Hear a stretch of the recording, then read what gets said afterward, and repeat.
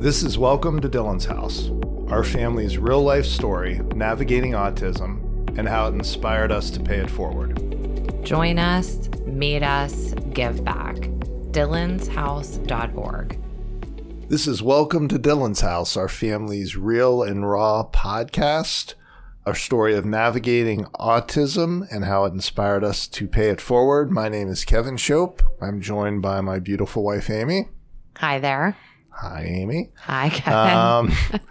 We're going to try something a little bit different on the podcast this evening. But before we do that, we've had a busy start to the year, I think, as a family. And what did we celebrate over this past weekend, Amy? We were blessed to celebrate Dylan's 23rd birthday on Saturday and Sunday. Turned into a little 2-day celebration. And very briefly, how did Dylan want to celebrate his birthday? Much to Kevin being right, which usually happens, he did not want to celebrate it. We took him to breakfast Saturday morning, like always, and yesterday. Which we do every single Saturday. We do every Saturday. And I did learn that I did not make him open presents because he doesn't like that. But I did want to sing happy birthday to him, which once we started singing, he was happy. I'm going to argue that one. He was. He was happy. Yep. But yes. But we passed on the bouquet of balloons that you wanted to get.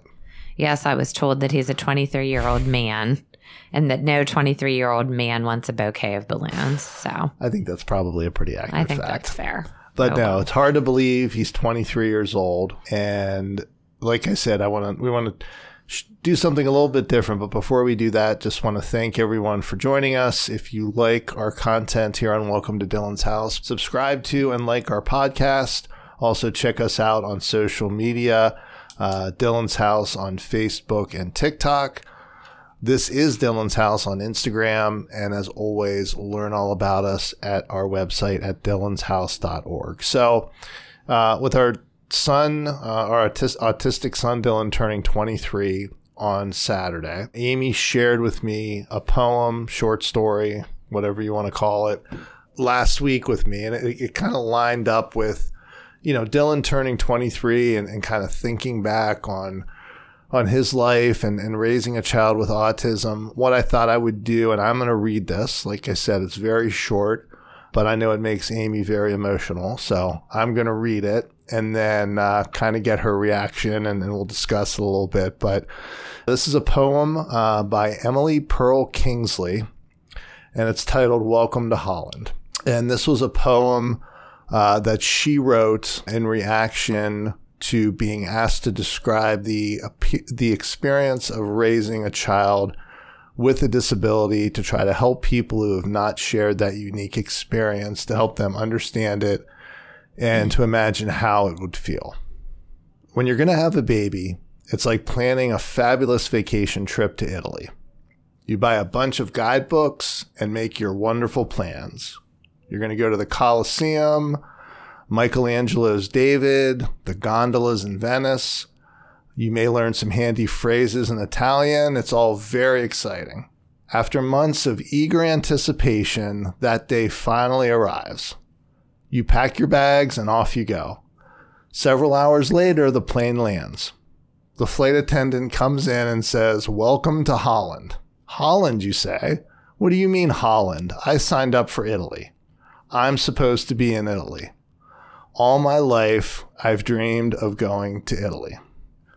But there's been a change in the flight plan. They've landed in Holland, and there you must stay. The important thing is they haven't taken you to a horrible, disgusting, or filthy place full of pestilence, famine, and disease. It's just a different place. So you must go out and buy new guidebooks. And you must learn a whole new language. And you will meet a whole new group of people you would never have met. It's just a different place. It's slower paced than Italy, less flashy than Italy. But after you've been there for a while and you catch your breath, you look around and you begin to notice that Holland has windmills and Holland has tulips. Holland even has Rembrandts. But everyone you know is busy coming and going from Italy, and they're all bragging about what a wonderful time they had there. And for the rest of your life, you will say, yes, that's where I was supposed to go. That's what I had planned. And the pain of that will never, ever, ever go away, because the loss of that dream is a very significant loss.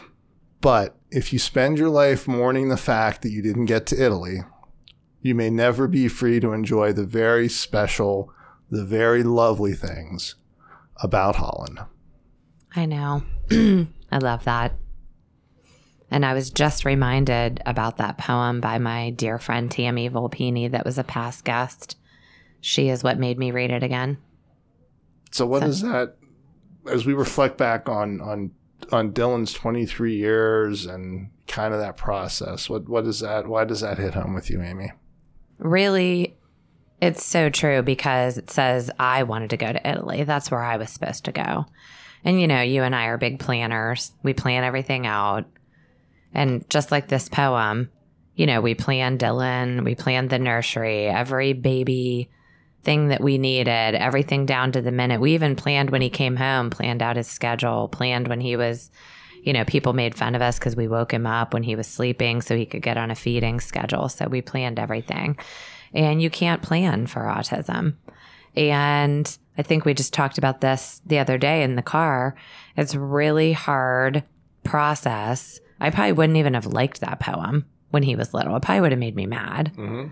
And now I read it, and I have seen there's even some controversy from some, mothers that autism isn't like Holland and it's not beautiful. But I think the point of that poem is, like, for me especially, if I'm going to spend the rest of my life being upset about not going to Italy, meaning if I'm going to be upset the rest of my life that Dylan has autism and that life with him did not turn out the way I planned it, then I would have missed so many things, because Dylan is exactly who I was supposed to have and has led me to exactly where I'm supposed to be with all the right people, most of the right people. And that's why I love that poem so much. Yeah, it is very powerful. And, we've talked before, but, it can be hard for those that don't have someone in their family with special needs, and not just autism. It can be hard for them unless you've walked in those shoes to truly appreciate what that's like. I also think we were talking about this the other day, to me, for us, or at least for myself, I don't want to speak for you, but it's almost like, people talk about the grieving process, right? And in no way am I comparing someone who has special needs to someone passing away. But I think there is a process that you go through as a parent, at least looking back. I felt like I maybe went through it, where you go through different stages, right? So it's first like you get a diagnosis, it's like disbelief, right? You don't want to accept it, right? I think you go through the stage of being angry about it, right? Like, why me? Why, my son? I think you go through a stage of denial, right? Where you just want to act like, we'll get, Dylan into this therapy and that therapy, and we'll put him on this medication, and, he'll be cured. Or, right. I think you could think all through those things until you finally come to acceptance, right? So I think it's very similar, going through that type of process. I completely agree. And I think there are all the different stages, and there's a lot of like guilt, blame, everything that goes with it. I was speaking last week at the Lions Club in Youngstown, Ohio. They asked me to speak. I was lucky enough to talk to them a little bit about the nonprofit and the mission. And I thought that it would be good for that group to kind of give them some background and kind of tell them a little bit about our life. And I said to them something that I don't know who said this, but I did not say it. But if you've met one person with autism, you've met one person with autism. And I tried to describe to them a little bit what it was like living with Dylan, and sometimes just the perception, and people saying like, oh, well, my cousin's son had autism, and they sent him to a really good school when he was little, and they got him a lot of therapy, and now he doesn't even have autism anymore. And, there are things like that that happen to you throughout your lifetime where you start thinking that you could have done things better, different, earlier, and the outcome would have been different. Mm-hmm. But I think that the whole point is that Dylan is exactly who he's supposed to be, able to show us, not to sound like cliche, but able to really show us what's important in life, in my opinion. I agree. So what else? Anything else from that poem that's a takeaway for you? I mean, when it says that, everybody's bragging about going to Italy and how wonderful it is. And, I kind of felt like that a big part of my life. Not that people were bragging, but that, even today on social media, what do you see? People talking about their kids' sporting events. You and I were out of town this weekend. Families are there for volleyball tournaments, basketball tournaments, travel, sporting events. Their kids are doing typical kid things. And Dylan, and we were in the throes of holes in the wall and furniture being broken and aggression and, locked in our house literally. And to me, that's a big part of the poem that always gets me. Like, that's what I wanted. That's what I planned for. Why me, which is kind of one of your stages you talked about, which I completely agree with. Mm-hmm. Yeah. And I think, so we're very different people, right? With very different personalities. And I felt a lot of those same things.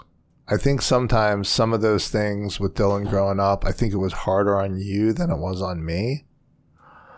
But the flip side of that is, and obviously, I don't know how I'm going to phrase this correctly, but, I love Dylan with all my heart, right? But now that he's older, I think you have a very special relationship with Dylan, right? Not that I don't, right? But I think there's something unique about your relationship with him and how you appreciate the person that he is. Well, thank you.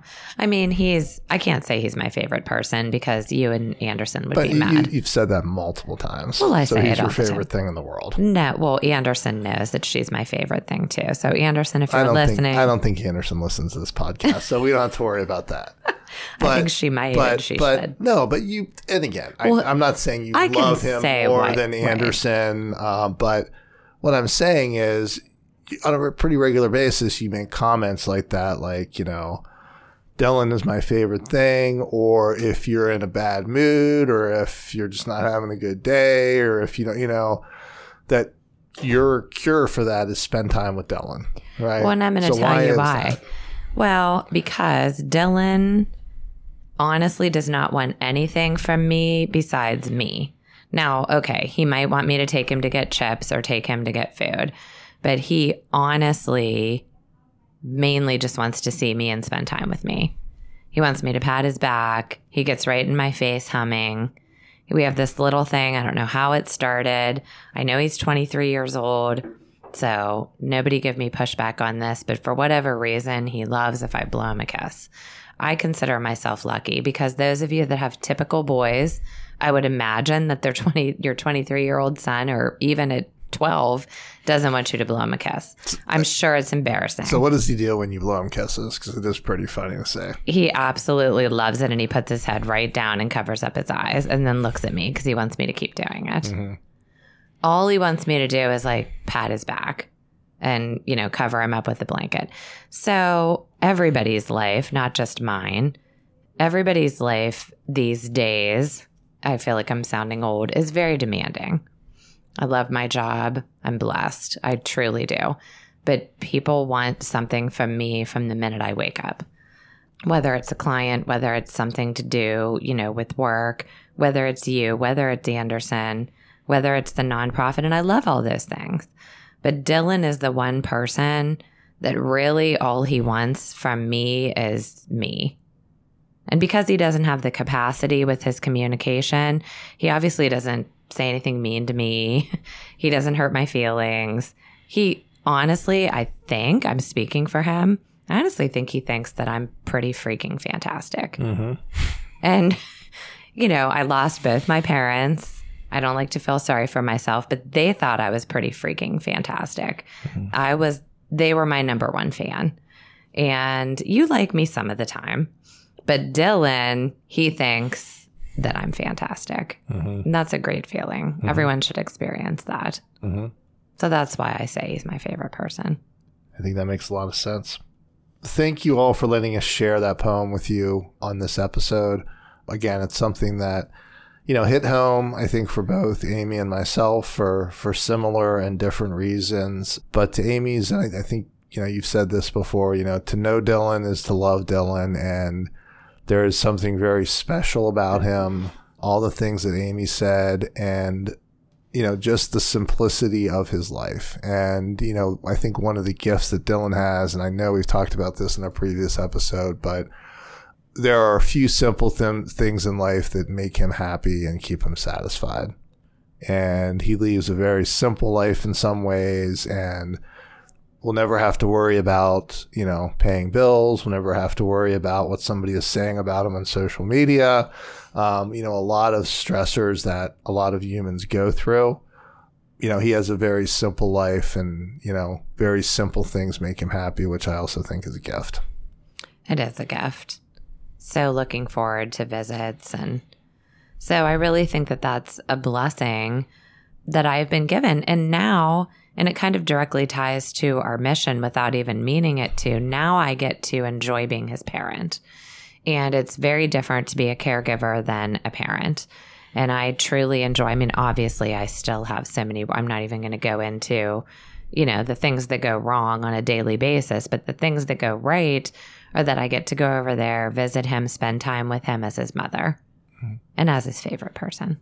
You are his favorite person. So I think we should end on a high note there for Amy. And thank you, everyone, for listening. Again, if you enjoy our podcast, please follow and like. Learn more about us at dylanshouse.org. Thank you for listening. Thank you. Welcome to Dylan's House was made possible by our partnership with Dandelion Inc. Follow our journey at Dylan's House on Facebook and TikTok. This is Dylan's House on Instagram. And learn more about us at dylanshouse.org. If you like our stories at Welcome to Dylan's House, please subscribe, like, and share.